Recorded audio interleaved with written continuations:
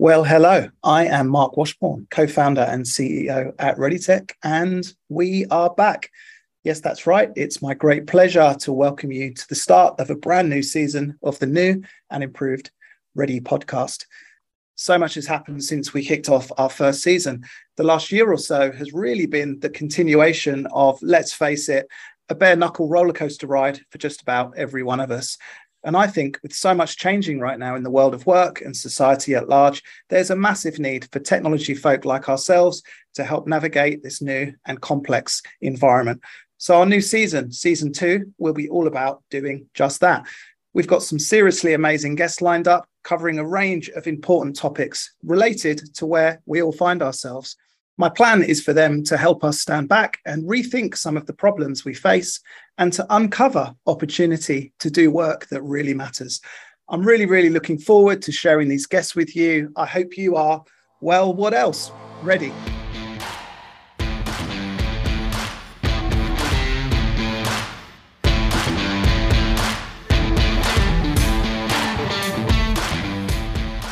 So let's get straight into it. We're definitely kicking off the season with a bang. It seems no matter where you turn right now, there's a powerful change or an industry being flipped that you just can't ignore. So today we are talking digital transformation. How do you go about harnessing it? What does great look like? And why does it matter to your world? To answer these questions and many more, we're joined on the first episode of season 2 by Mr. Mark Cameron, CEO of digital consulting company W3.Digital. I asked Mark to walk us through a special mini masterclass of sorts, covering the what, why and how of digital transformation, and it's all jam-packed into 1 hour. With decades of experience helping organizations navigate a changing digital landscape, Mark has helped businesses transform everything from their operations and business models to the way they interact with customers, as well as design and build out their culture. Mark also teaches MBA students a masterclass in digital transformation leadership at Deakin University, and that's exactly what we attempted to do on the pod. A deep dive into what best practice digital transformation looks like and how to build a vision, but also to execute on your digital strategy with the precision of a samurai warrior. So without further ado, let's jump into the discussion with Mark Cameron. So let's welcome the man himself, Mark Cameron. Mark, how are you doing? I'm very well. How are you? Extraordinarily well, thanks. Really fantastic to have you on the podcast. We've known each other for some time, and I came across, I think, some of your work supporting customers of ReadyTech over the years, which has always been very impressive. So couldn't really think of anyone better with whom to discuss the topic of digital transformation. So yeah, thanks for coming on. And thanks for inviting me. Really looking forward to the discussion. Awesome. So look, the tradition on this show, which is really all about the future of work, future of education, is I always love to ask and understand how you got to where you are today in your own business and your own career. So can we start with that? Would you mind sharing that story with us?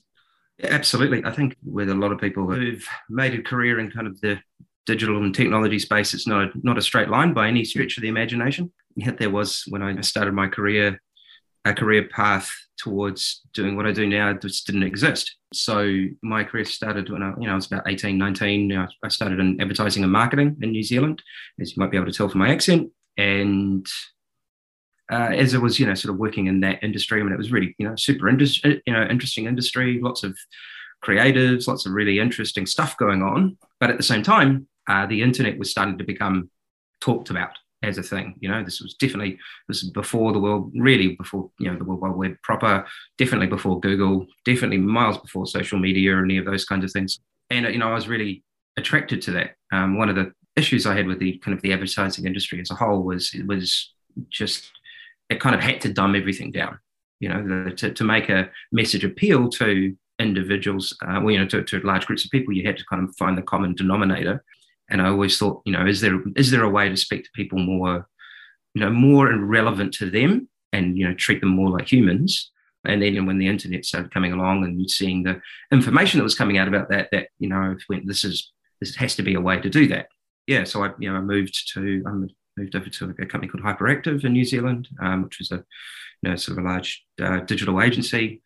and worked on a whole range of really interesting projects. Worked on the the website and web strategy for New Zealand Post, for Air New Zealand, beginning of 2000. Realised there was a lot more happening overseas, and wanted to head actually over to the US. I lined up a job with a company over in New York, and then came to Melbourne with my girlfriend at the time, as it's often the case, in 2001, with the view of going, well, I'll try and maybe stay here for a year and a bit, and then head over to that job in New York. And then, of course, September 11 happened. The world started to change pretty quickly. And there was, dot-com bubble and burst kind of around about the same time. By that stage, I'd sort of become a little bit of a digital strategy gun for hire. So I was, that job ceased to exist in New York. So I started doing a bunch of freelance projects, which in the digital strategy space that had a bit of a marketing lens, had a bit of a brand lens, had a bit of a technology lens. Then, joined the company I'm with now in about 2003. By about 2007, had taken the company over and started to restructure it. It was more kind of looking probably a little bit more old school in the way it was, the direction.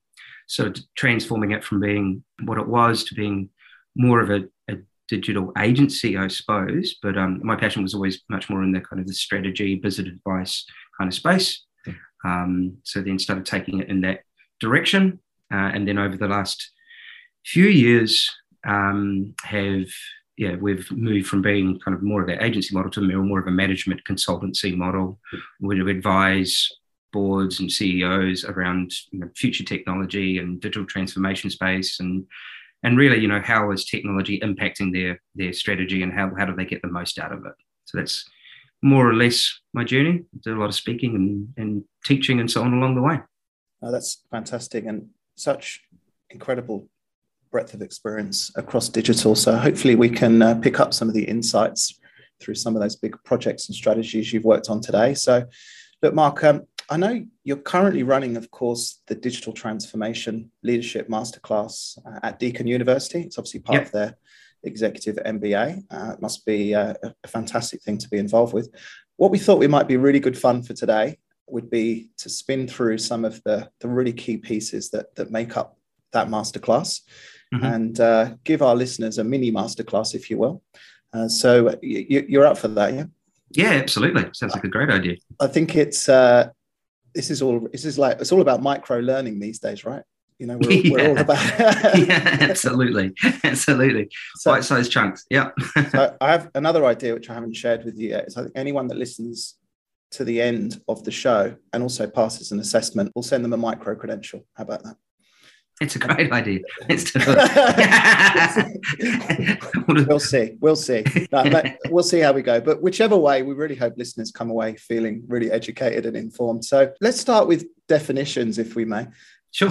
I feel that there might be confusion out there, and I think the concepts are really important to understand. So, in your very learned view, what is digital transformation and what is digitization? Yeah, that's probably at the heart of everything, really. So first of all, I think those two terms get confused a lot. I think programs that are called digital transformation are quite often actually digitization. So how do I sort of separate those two things out? Digitization is the process of, or the activity of taking a business process and putting it into technology. So where there might be a lot of manual, or there might be lots of different systems coming together. You might move everything over to a large system. The famous sort of ones over the last few years have been obviously moving to ERP systems, CRM systems, marketing automation systems, etc. In many cases, those are digitization activities. So in and of themselves, that's great. Digital transformation is actually culture. So yes, you're building in software and you're putting in technology, but it's actually about the culture. It's actually understanding that in order for your organization, starting at a different point, in order for an organization to be highly effective in today's world, it's got to be able to understand technology and operate within a highly digital ecosystem and make the most of that. And that comes down to culture. It comes down to how people view things, how people are viewing their jobs. There might be structural changes, there might be KPI changes and process changes. In many cases, it's more than just getting cost out of an organization and making things move faster, which often can be what a digitization process is about. How do we do exactly the same thing that we've always done, but a bit faster and cheaper? Often digital transformation results in new revenue, new ways of interacting with your customers, new opportunities that didn't exist before by leveraging technology.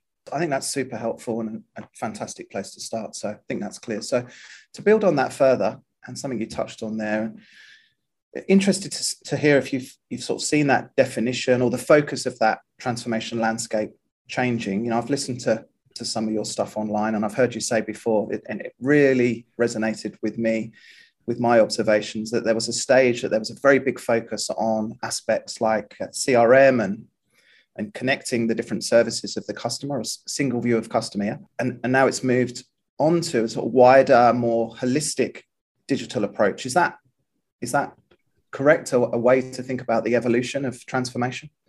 Yeah, I think so. I think it's probably worthwhile, thinking about it from a historic standpoint and what the macro forces were at play. Yeah. Where, obviously where big investment in technology comes is when there's usually some kind of large economic impact happening. So the last big drive around digital and technology investment was following the GFC. And the biggest problem that most businesses had following the GFC was, how do I find, engage, and retain the customer? Yeah. Reason being is that the media landscape had just exploded. Beforehand it was pretty easy. It was, TV, radio, newspaper, you come up with some creative, you push some stuff out, and all of a sudden you've got a customer. That was no longer the case. And thinking about how businesses find customers became much more difficult. Obviously, social media and YouTube and all these kinds of things have started to explode. So and search as well. So the focus came about what do we, really started honing in on what do we know about our customers and how can we speak to them in a personalized way to bring more customers in. So that drove, CRM, it drove marketing automation, it drove, technologies around social media, it drove at a corporate strategy level, it drove the thinking around customer-centered strategy, because they didn't have to do it. Now, all of a sudden they had to do it. And the information that they were gathering by doing that was actually driving new insights and new ways of thinking. Now, of course, we're in the middle of another large economic shift that's happening right now, COVID being the catalyst, obviously, but a lot of other kind of impacts happening globally. And the biggest problem, while, finding, engaging, and retaining a customer is still a problem, it's a bit of a known thing now.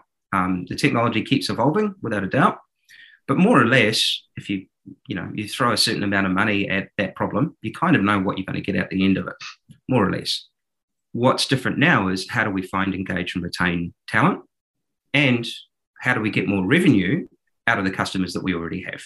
So how do we think about revenue diversification and all of those things start to come back to the business model. So there's probably a shift that there's obviously another great shift happening right now, but it's actually more fundamental to the way a business operates than the previous one. Yeah, no, that's really helpful. I think so much of transformation has been about elevating that customer experience, right? And putting the customer at the heart of that transformation. I think, you talked about macro shocks. I think it's the very, very tight talent market, the war for talent, if you will. It feels like it's very much increasing that focus on the employee experience as a really strong, I guess, consideration in the transformation project, right? Absolutely. I mean, don't get me wrong, it's not sort of one or the other. I think, having a very, very key focus on customer experience and understanding the customer, it's almost like kind of table stakes now. Like you have to do it, otherwise you get wiped out.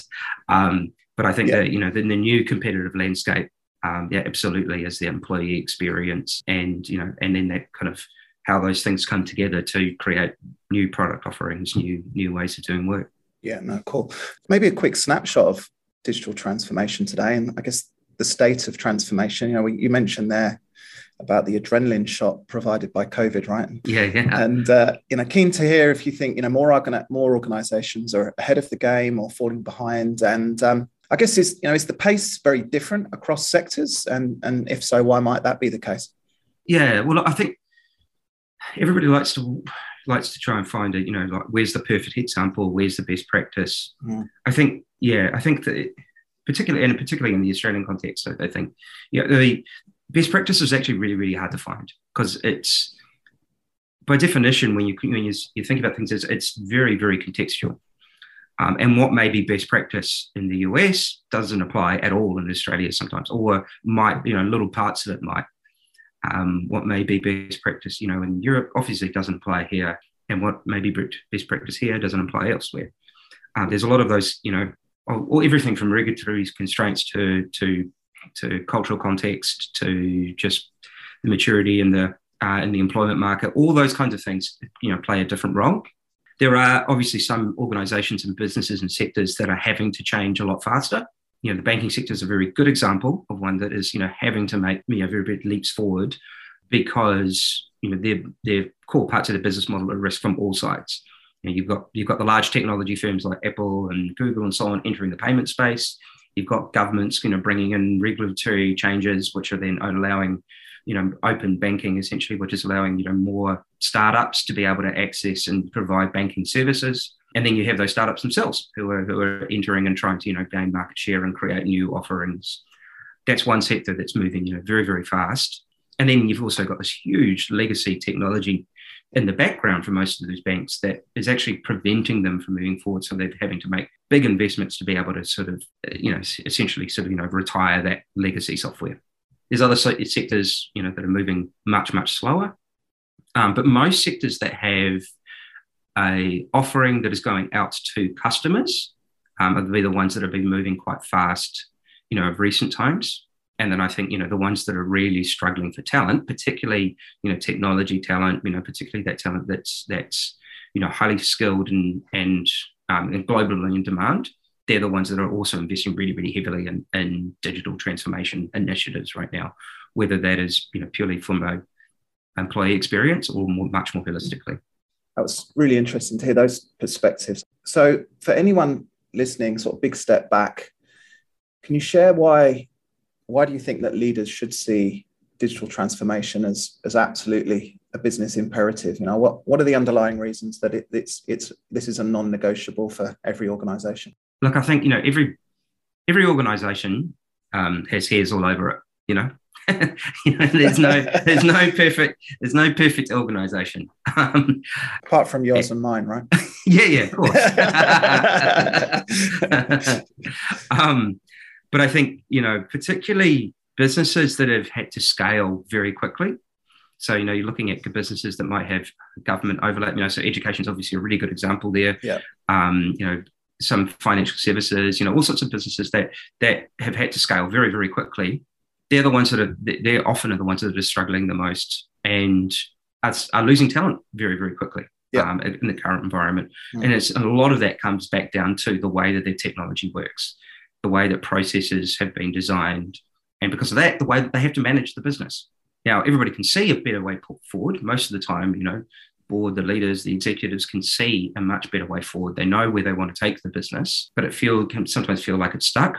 Well, the digital transformation initiative, as I said, particularly if you think about it as a combination of large scale technology investment and then change management, cultural shift, and very how do I put it probably best, like bold and courageous vision setting, trying to define and carve out a space for yourself that doesn't exist elsewhere.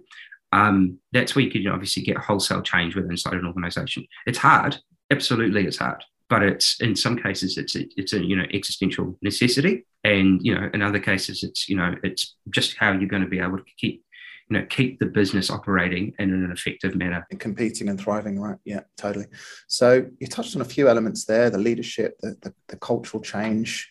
Now I think hopefully we'll be able to touch on all of those, because we're going to get into our masterclass now, or our mini masterclass. Yeah, cool. So part one, right? Let's think about this as maybe we'll call it semester one, right? We'll think about this as before you start. And maybe we can try to dispel some myths at the same time as we go along. So to kick off, this is a conversation that we have all the time with customers at ReadyTech, and I know it's a really big consideration for management teams, and it's wanted to kick off with a question of scale and sequencing. Yep. Should we think about digital transformation as a series of projects, or big switch over, or the big bang, or an incremental sort of phased approach to change? How should we sort of think about that first up? Well, I think first of all, it's not a destination. Yeah. I think that's first and foremost. It's not somewhere that you go, oh, look, we're now digitally transformed. Like, you're never going to sort of sit back and feel like you're finished, I don't think. And that's, I think, understanding and accepting that, because by definition, what digital transformation is, as I said, it is responding to a technology-driven, highly dynamic environment, which is essentially the whole world economy now. And how does your organization respond to an environment that's becoming increasingly dynamic? That's essentially, starting point. What's right for your organization is, big bang, lots of small projects, many projects running at once. That's going to come down to a lot to do with, the individual business. Yeah. If often before a digital transformation exercise is designed in the right way, there are a lot of missteps. So there might be, an organization might try and do a lot without sort of thinking about the cultural aspects, without thinking about the change management aspects, without thinking about the leadership and the vision. And as a result, actually find that the technology projects aren't going as well as they would hope.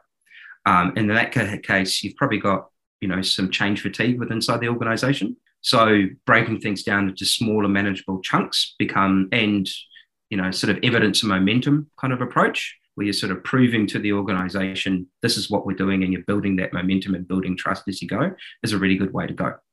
Other times, particularly if there's been quite a large scale restructure at the top, maybe it's been driven by the board, there's a new CEO in place, there is, new executive team in place, and there is an acceptance to take on a very bold vision, then, doing some big bangs can actually be the way to go.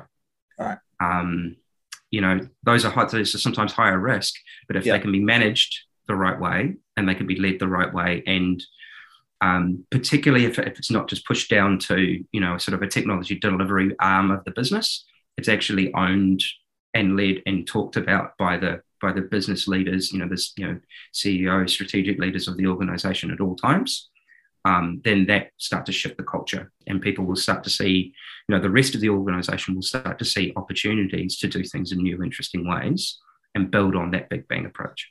Yeah, that's really interesting. I really think the same. You mentioned about momentum. I think one of the benefits of, I guess, an agility in transformation, the benefits can be huge. I think some of the most successful projects at ReadyTech I've seen at recent years with customers have been really, lots of phase steps, lots of mini releases of software. And I think, as well as de-risking and being able to consume that change in a digestible way. I think the biggest thing for me is that you get these learnings along the way, and, you get better at all of the disciplines of transformation with that phased approach. And plus the fact that, your actual business needs are changing continuously, aren't they, over a multi-year program, and an agility can help you respond to that. Well, agility is like a super interesting word in that regard, isn't it? I mean, even if you're doing the big bang or you're doing the small approach, I think business, thinking about how you set that up from a project perspective, and how you talk about it. I think agility, so agile is the term. Obviously, it's something that started in the software space by small sprints, then learning. Fundamentally, what does business agility mean, though? That you've got the technology agility. Business agility is essentially that, isn't it? It's saying, how do we become agile? How do we move and respond to market forces and do small chunks and be able to create value rapidly, then learn, and then change direction if we need to? It's essentially the same thinking that you take into a kind of a software project, but you're doing it as a whole of business approach. Yeah, no, absolutely see that. So, and I think it's sort of really useful to establish that as a management team, those sort of concepts before you start, right? Yeah, totally. Absolutely. Yeah. It's sort of like, it's almost a philosophical way we're going to approach it. Totally. And that's where, as I said, sometimes that, even a big bang or a big, tentpole project, for example, can be something that can help that, because you can sort of draw a line in the sand and say, here's how we did things previously, here's how we're going to do things from now on. And everything is going to change around that. You can sort of do your organizational structure, your KPI changes and everything before that activity starts. Yeah. And then use that activity to get everybody, working in the same way. Yeah. So before you start, you mentioned about momentum, sort of getting that buy-in. I think one thing that can hold organizations back is if there's been previous failures of projects. And, I think, sure we've seen where people have ended up becoming distrusting of large technology projects. Yep. People have been burnt, right? So, how if you experience that as a leader, how do you help people get past that, to start to set themselves up for success and get comfortable again with taking on some risk? I think the design phase is incredibly, incredibly important. I think when you're going through and thinking about the discovery, like you can see there's an opportunity to shift to a new large system. You can see the business benefits that it can bring, but being really, really clear, making sure that you're doing a really detailed discovery, building out really detailed business requirements, and then that design phase, getting everybody involved. Using that customer lens, using that employee experience lens, thinking, building out those journey maps, all of those kinds of areas. That's one more way of making sure that you get the right level of buy-in throughout the organization. I think also, again, having a very bold vision about why you're doing it. One thing I like to say to CEOs and business leaders and so on when they're working on digital transformation initiatives is it's always going to be more effective as if your organization is running towards something than away from something. So if you're just running away if it's a defensive initiative, we're trying to do this because everybody else in our industry is doing it and we're falling behind, it's not really inspiring. Now, you might get the same results and you have that same impact, but think about something that's, big and bold and something that people want to head towards. Something unique to your organization feels like something people could get behind, right? Absolutely. And as you say, everybody can feel inside an organization the parts that aren't right. And everybody, it's sort of the change management stuff. Everybody wants everybody else to change, but nobody wants to change themselves. So if you can sort of build a unifying vision that says, here's the thing that we're heading towards and here's why, and, clarify that over and over and over again, build that North Star up, then you've got something that people are running towards. And that can often, be that kind of unifying way to get people to head in the right direction.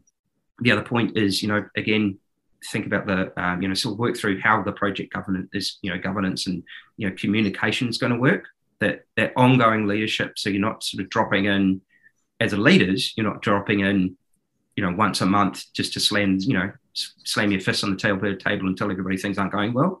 That's probably not a good way to make things work. But it's much more kind of a rallying cry and talk, just sort of painting that vision on an ongoing basis. Yeah, I think that's really important. Makes total sense. So, in your masterclass, I'm sure as part of the MBA, you talk a lot about strategy around digital transformation, and I'm sure this is a extremely big topic and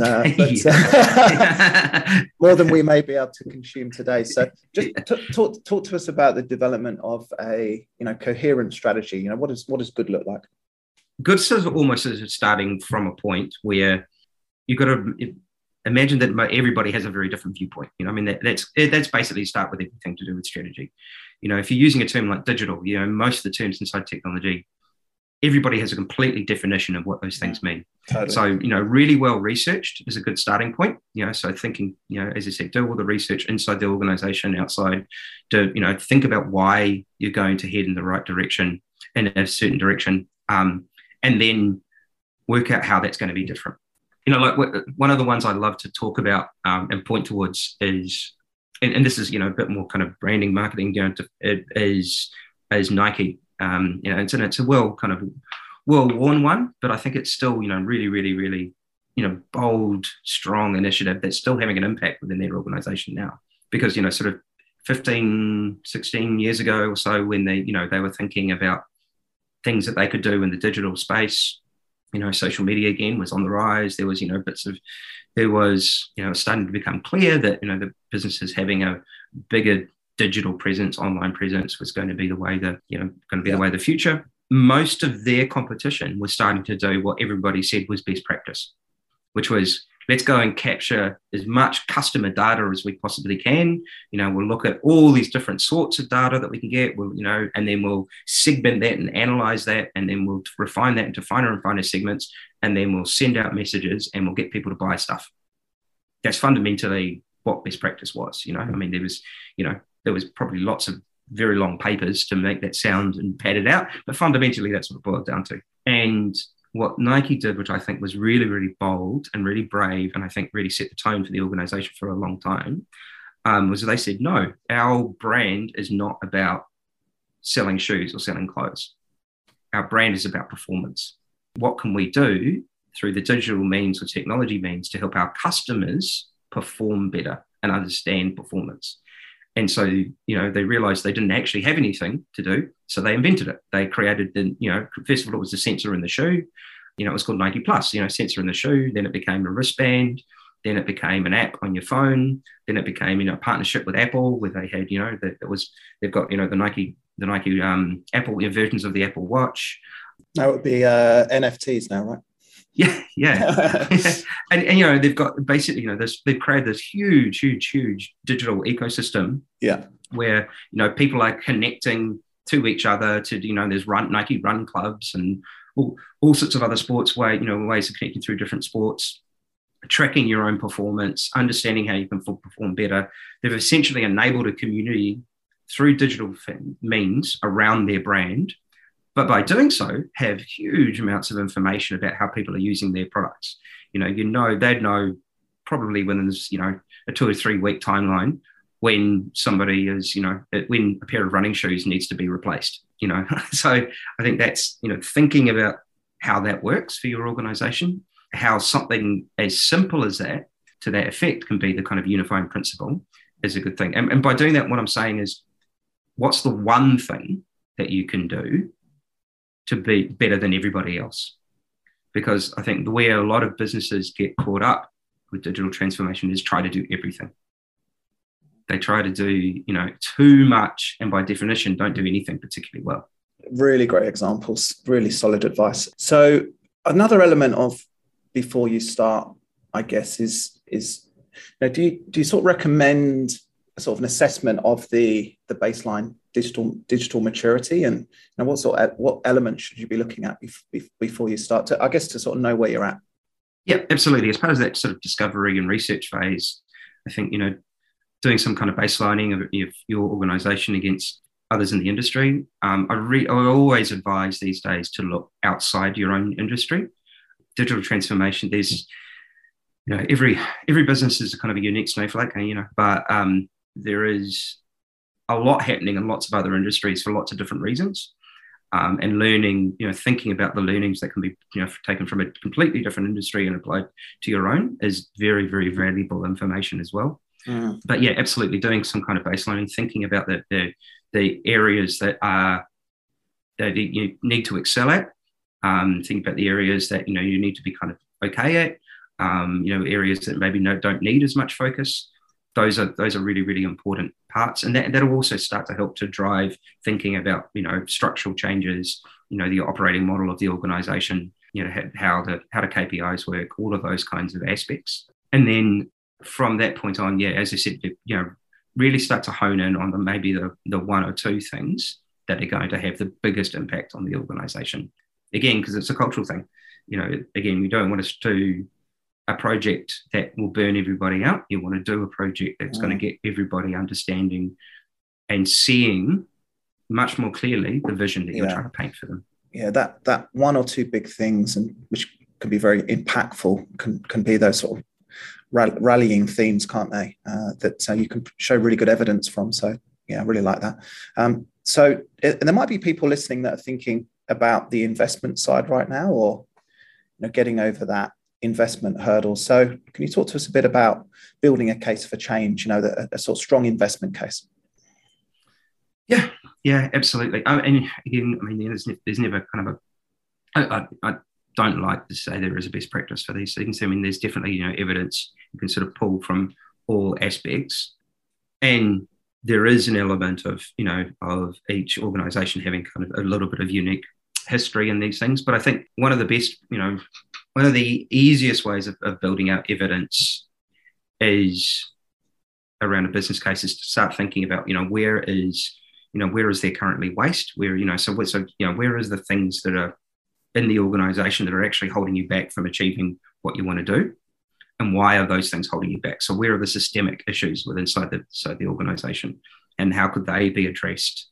Often in organizations like education and others, where they have to spend a lot of time with students, or you have to spend a lot of time with customers in some shape or form, the thing that's actually holding the organization back is actually not spending that time with the customer. Yeah. So where are the aspects that can be automated? Where are the aspects that can be digitized that actually free people up to do more of that face-to-face interaction and more of the creative work, or the innovative work that actually helps the business achieve its mission? That's where you'll find a lot of ways of actually sort of building out an investment case for particularly to get things started. But then I think the ones that are always going to be much more impactful is where you find new revenue. Yeah, that's the one that's going to be much, much, much more impactful. Yeah, where you can actually see there's a whole new way that we can operate here. There's a whole new thing. There's a whole new offering that we can take out to market.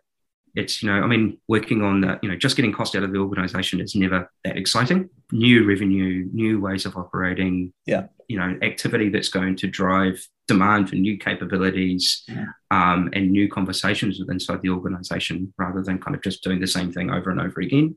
Yeah. That's where you're going to find the best information for a business case. Yep, no, that's superb advice. So before we move on, still on part one of our masterclass, and before we break for go off on spring break. I don't know if this analogy is working at all, but I'm going to run with it. So look, before we move on, any other considerations up front? What have we missed? Well, the one thing that I say to everybody who's working on the masterclass I teach, and that masterclass is as I said, it's executive MBA. They're people who've been in business for a long time, and they're moving into a role where they have to think about digital transformation for the first time. And, often they come in thinking it's going to be all about technology. The one thing I say is it is very much more about the change in the organization. So when you're building your strategy, yes, you need all that research, you need all that rigor, you need to sort of go through and build out the investment case and everything else. But fundamentally, the strategy, you need to boil down to one page, and it needs to be very, very simple language. You need to get rid of everything to do with jargon. You need to probably, if there's been technologists involved in developing the strategy, you're probably going to need to take a strong sort of pencil to that and make sure that, that any of the concepts that may be just natural to technologists are removed and taken, boiled down to language that can be, super, super, super simple. The reason being is because it needs to be able to be understood, agreed, and you need to know that you have alignment, but before you start, because, those terms within inside a strategy, if they've got different, people have got different viewpoints about what those things mean and what it means to them and their role, you'll find, things become difficult very quickly. Yeah. And, you might want to make sure you're designing the following steps in the best possible way. Yeah, no, that's brilliant advice around the simplification. So moving to part two, this is, I guess we'll call this the doing part, the executing on the digital transformation. And look, I this might well be actually part of the before, but, you talked about discovery, analysis, and design.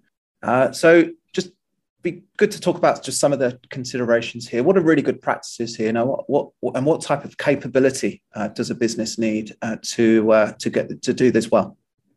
I mean, it depends how ambitious the organization is. So if you've got a really ambitious organization that wants to think about not just the next couple of years, they're thinking about building a digital strategy that may outlast all the executive, which I would highly recommend in today's environment.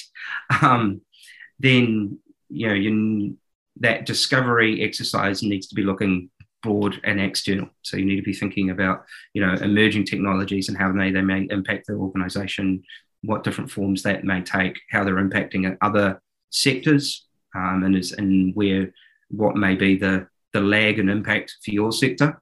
and when it may emerge. So there's kind of like broad analysis that needs to sort of happen externally. And when you're looking at journey mapping and research, thinking through the design, and that design aspect. So service designers, design researchers, and really, really good business analysts are obviously going to be required. Business consultants that can speak technology, that's super, super important. Yeah, it's a lot of the piece that we try and perform often, which is that how do you translate technology conversations into business language?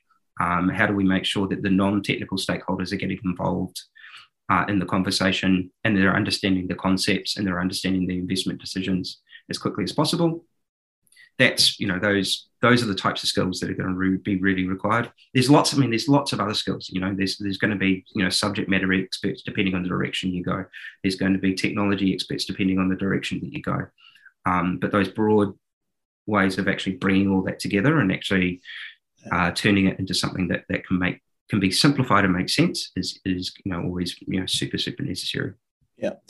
So totally makes sense. In my experience at this stage, and what I've seen has been quite common, is that businesses can run into quite high degrees of complexity here, right? It's that you can get bogged down in detail and because end up sort of feeling like you're walking through quicksand. So can you talk to us around what do you teach around managing complexity in transformation projects, and how can you help us think about cutting through that complexity? Yep. So there's a range of capabilities in the market that when you're looking at that discovery and analysis phase, things like enterprise architecture and so on that have complexity in there, but that they've been trained to try and simplify that down into visual terms. But overall, I think taking a lens or a couple of lenses inside the organization that can create narratives that simplify the messages and simplify the reason for doing things is a really good way of actually going, hang on, that's really important, but it's actually not helping us deliver what we're trying to do here. So that's why I say thinking about the customer lens, those customer journeys, mapping those out and building out a narrative around how the customer's moving through parts of your organization. The same thing with employee experience, how's employee coming into the organization, how they're driving value, what does their career look like?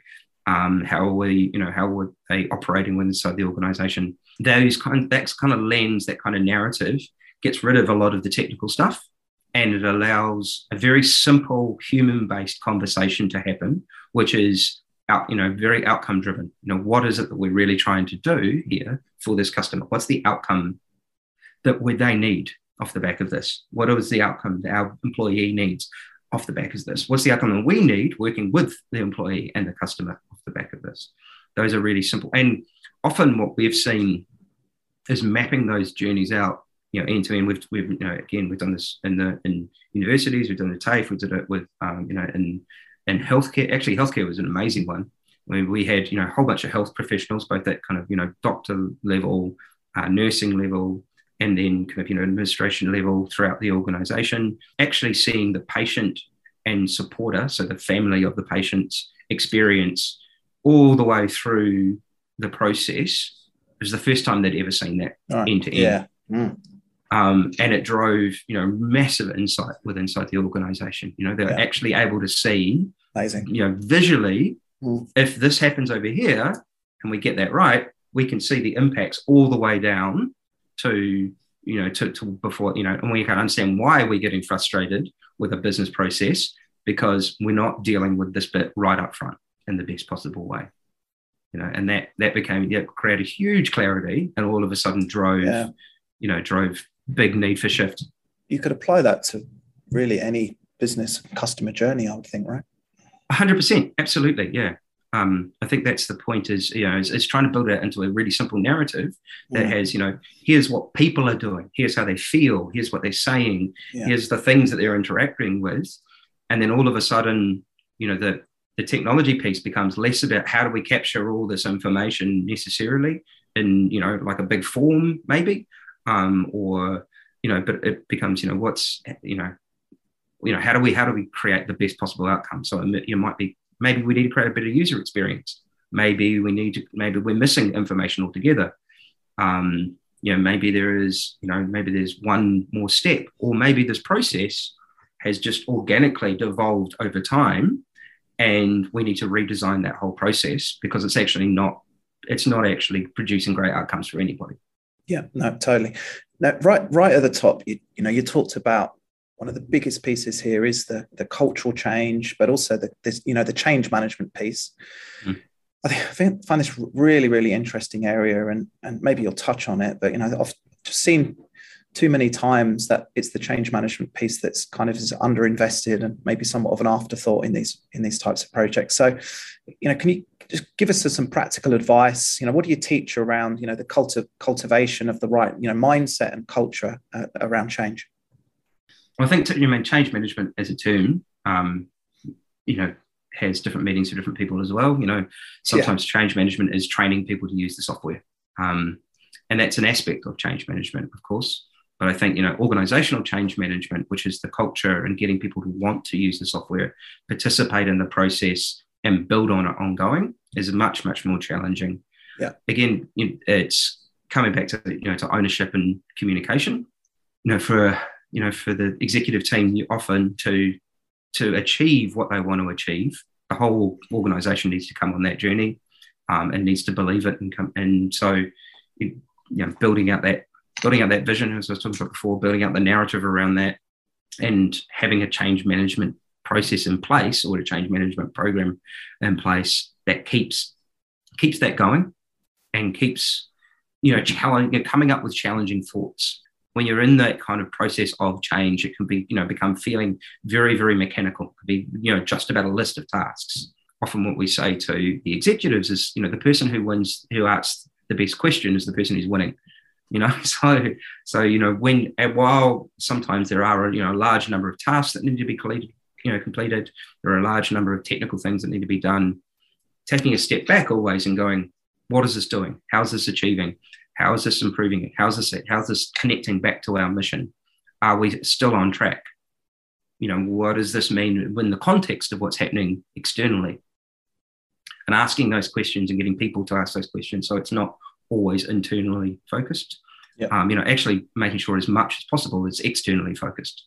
It's happening for the benefit of the employees, for the benefit of the customers. We'll have that impact ongoing. Yeah.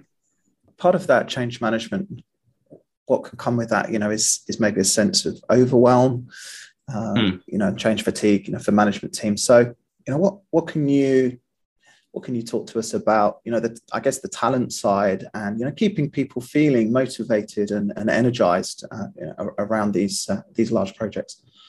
I think one of the most difficult things that any leader for a medium, large size organization has these days is change is not something that happens once every so often.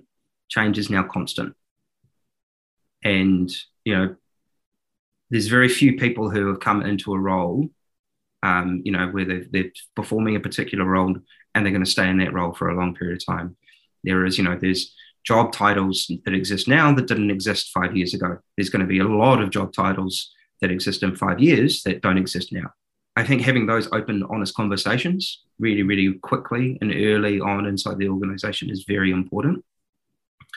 I think also those, saying we can't have big change all the time. How do we design this? Where are the waves that we're going through? Where is the high impact versus then how do we embed that into place? And sometimes, the high impacts are sometimes the really big projects, and then you can embed it in place where it's smaller projects that are having an incremental change, but we're getting cultural change. We might be shifting teams, etc. That's definitely one way of of looking at it. I mean, one thing. I'll tell a bit of story here. Back a few years now, probably 12, 13 years ago, did some work with a very large technology firm in the US, and one of the things I noticed there was a very different way that firm was thinking and operating and talking than was existing here in Australia. As Australia had was doing very well, but the US was definitely in pain at that point. Just following the GFC, and what became clear, every single exec said words to pretty much the same effect, which was our shareholders are losing confidence. As a result, our market cap is getting eroded. If we fall below a certain point, we become a takeover target. So we need to look at every single line of business, every single market, every single product set, and reinvent what we do. I think that's happening right now, actually, across the technology landscape again, as interest rates go up and valuations are being rethought. But no, it's interesting. Yeah, absolutely, it will be. And I think what was clear there is they said, look, we know that 80% of that, we've trained people up for a period of time. We're now kind of in the exploring phase.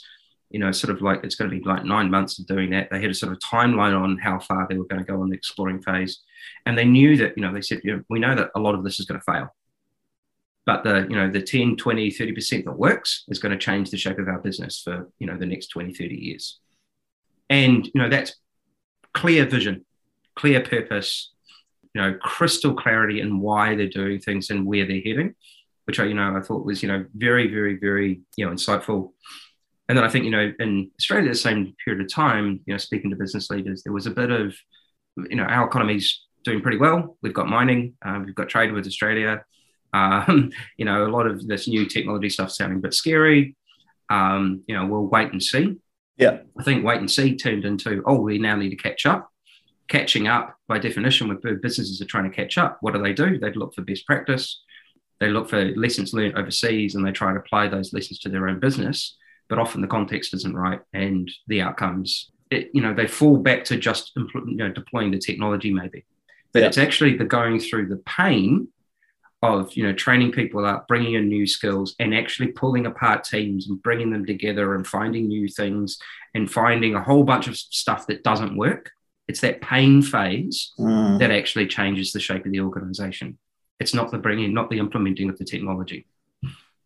Yeah, wow, that's very, very insightful. That's very useful. I think you mentioned there about failure, and I was going to come on to a topic of, what you think successful sort of program management looks like, and, the tracking of progress, success metrics, and, keeping, by way of example, a lot of organizations, will have boards and governance factors.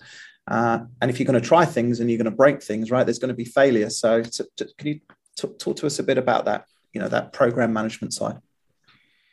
Yeah, I think first and foremost, the organization needs to develop kind of decision and investment framework around that. And there's you can always think about what are our high risk, where does it fit? Is it going to be high risk, high impact?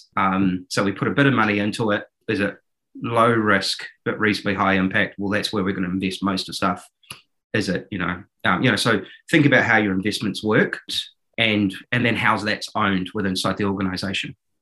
So how the decisions are made throughout the organization around those new initiatives, those new investments. So basically what it's doing is you're creating an environment for things to be explored, lessons to be learned and documented, and then, initiatives to be canned, if need be, quickly, without creating a culture of blame, where, well, that didn't work, so it was therefore your fault, so you're out the organization, that kind of stuff. Because often it's the pain of, when you're talking about agile, you're talking about fail fast, those kinds of things. It's the failures is where the learnings often are. And so how can you speed that up and allow those learnings to exist inside the organization and, create the incentives so for people who want to improve next time and be better and be better and be better until finally they create something that, has a massive impact on the organization. And I think that's really, really important. Obviously, having developing a really mature project management, philosophy and program management philosophy that keeps communications open, that keeps the board aware of what's going on simply. I think, boards, often get lots and lots and lots of data reports that they have no idea how to read often. So, so having a really, across all those different projects, what's the simple narrative that exists inside of that a board member needs to know and needs to understand? And then how does that fit in with your sequencing and orchestration? So then again, anything that's been learnt can be applied to future projects and potentially more, bigger and higher risk projects that are mapped out a little bit down the track. Yep. Awesome. I really Love that stuff about keeping it simple and crisp, as well as capturing those key learnings. So the last part for today, Mark, and I was going to call this sort of post-transformation, but you've already said that there is no post, right? And there is no end. But maybe, you know, towards the end of a project, you know, everyone's high-fiving. You know, we've had the party, there's empty drinks bottles all over the place. Because I think celebrating the success is very important, right? And I think it's an area that I've really excelled in, to be honest. But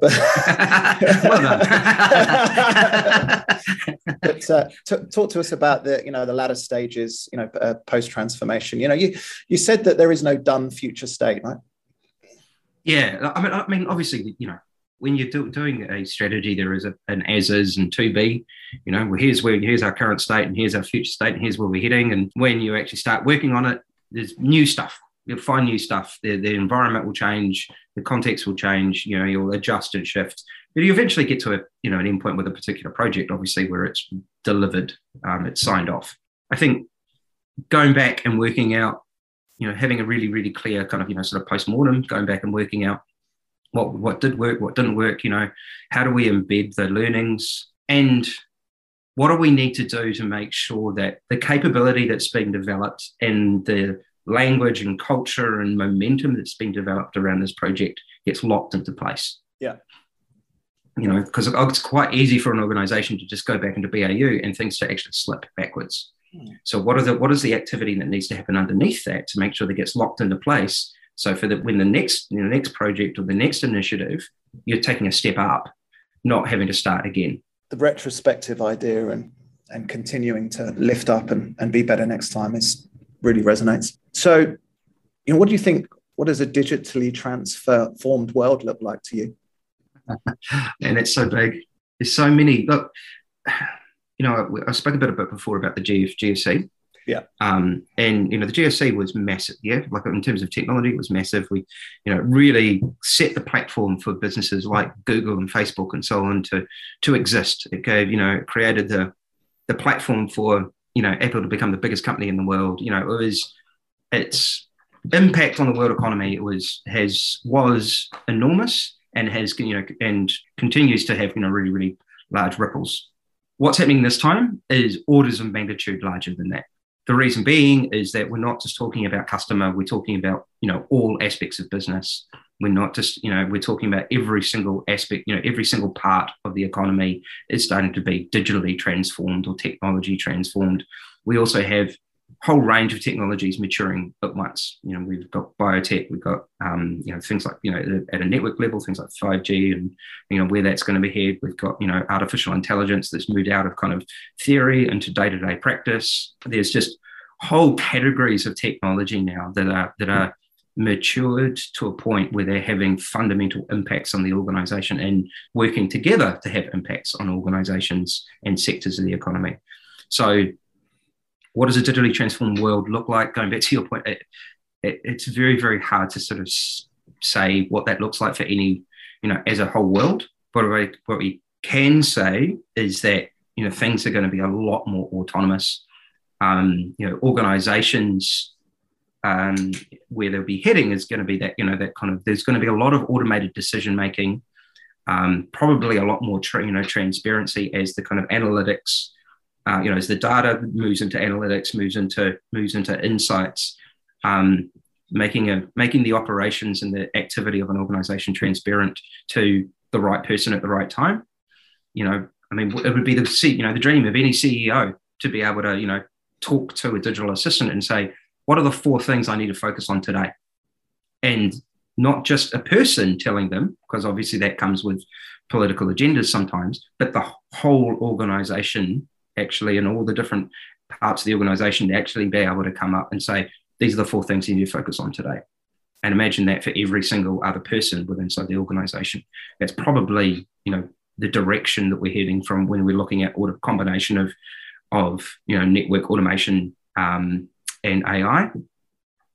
When we're heading into kind of the customer world, my view is, a lot of people love to talk about the latest kind of shiny things. And the latest shiny thing at the moment is the metaverse. And what, to me, I think it's probably the most dystopian thing I've ever heard in my entire life.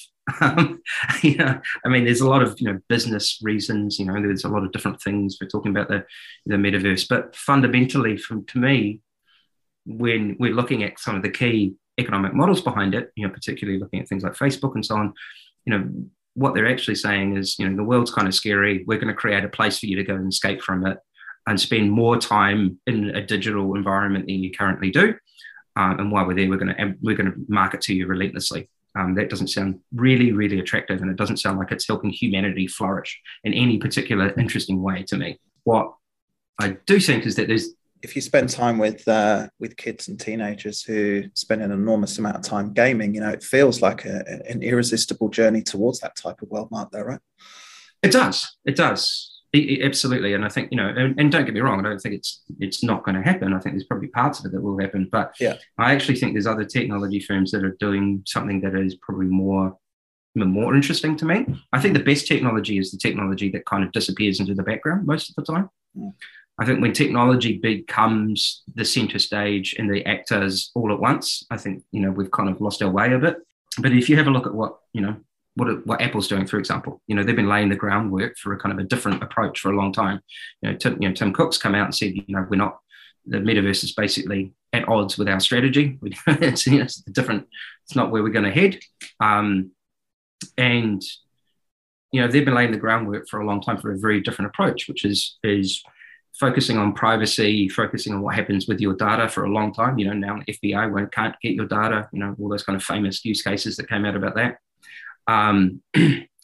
Why is that important? Well, they've been investing really, really heavily in things like digital assistant, like Siri. Siri's has been mocked, kind of been not as advanced as the others. But if you have a look at how much where they're spending all their R&D money, it would overlap with something like Siri. Apple's pattern in the past has always been invest and innovate, and then release something that changes the market. And I reckon that's probably what they're going to do with something like Siri. But in order for Siri to work really, in order for a digital assistant to be more than just, simple actions, going, hey, set a calendar invite and do this, and, basically just being an interface for search, but something that can actually do something for you, it needs to know a lot about you. It needs to know, and where does that get that information? It gets that information from all your data. Now, if they've set this model up for us being the ones that you can trust that data, well, they might. Now, this is a market category that doesn't exist yet, but who becomes the bank of your data? And then once you've got the bank of data, once somebody becomes the bank of your data and looks after it, then those digital assistants can actually do really, really interesting things, like help you make better decisions on a day-to-day basis and be there supporting you and helping drive new interesting experiences. Now, all of that would happen in the background. You're not inside the environment the whole time, but it could provide little nudges going, hey, you want to do this with your life, maybe make this decision now, maybe go over here, here's somebody you might want to meet.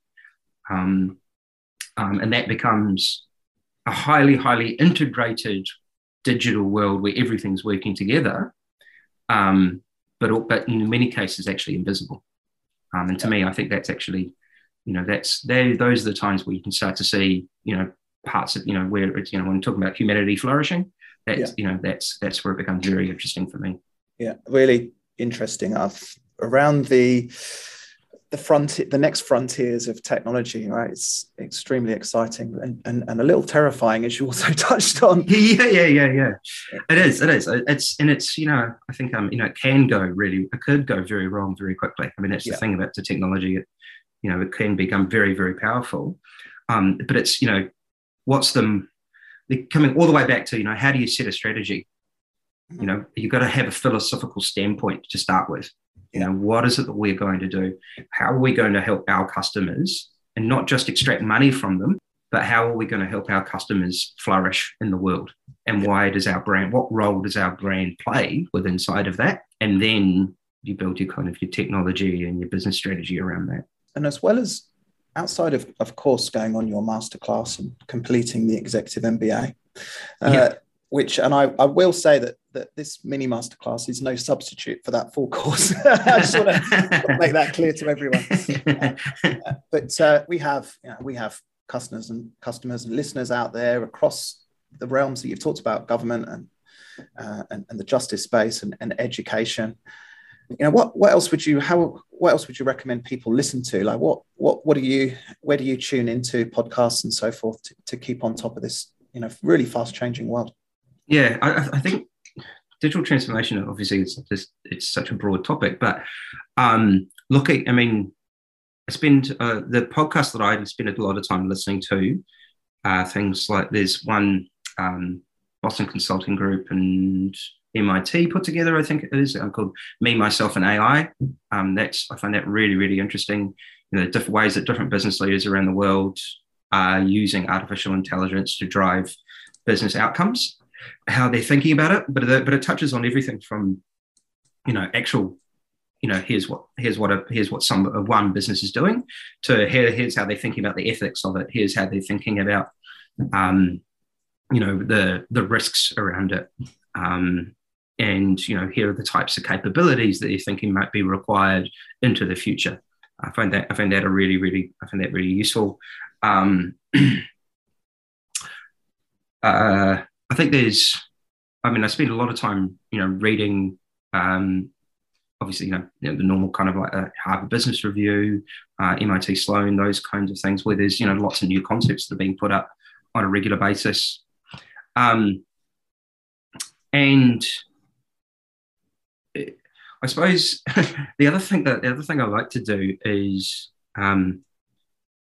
listen to kind of podcasts. They actually often have nothing to do with digital transformation, that are telling stories that join dots over long periods of time. There's one called Radiolab based in the US, and it's nothing to do with technology, but it's looking at one aspect that's joining dots. And I think as a digital, doing digital transformation, doing the strategy, I think that becomes the biggest skill, which is how can you see changes in behavior or changes in the environment and then start to see how that's going to change over time. It's very hard to see around corners, but if you can become much better at seeing those dots being joined, and understand, where future impacts are going to be, then your strategy is going to have a longer term view and you end up being probably more impactful. There's probably lots and lots of other kind of, industry things that I could sort of point people towards, but they're more, I don't listen to a lot of those things on a regular day basis. I sort of pick up individual episodes that are resonating with whatever I'm sort of focusing on at that point in time. Yeah. No, look, awesome. I think we've reached graduation from our mini masterclass. Thanks so much. I think I certainly feel enlightened and better educated and inspired. And I hope our listeners feel like they will be, how would you say, greater digital transformers of the future. Yeah. I think we've debunked some myths along the way. And I think it was that focus on, not just the technology side, but that weight towards the importance of the people side and that change and bold leadership has just been fantastic. So look, thanks so much for coming on, Mark. Oh, my pleasure. It was a fantastic conversation. And look, if anybody picks up anything in this that helps them drive a project that and make it slightly more successful, then job done. Awesome, Mark. And where can our listeners learn more about yourself and the work you do at W3.Digital? They can go to our website, so W3.Digital, or they can go to my website, which is markcameron.com. Awesome. Thanks so much again, Mark. We'll catch up soon, buddy. Yeah. Cool. Thanks for coming on. Thanks to everyone for listening.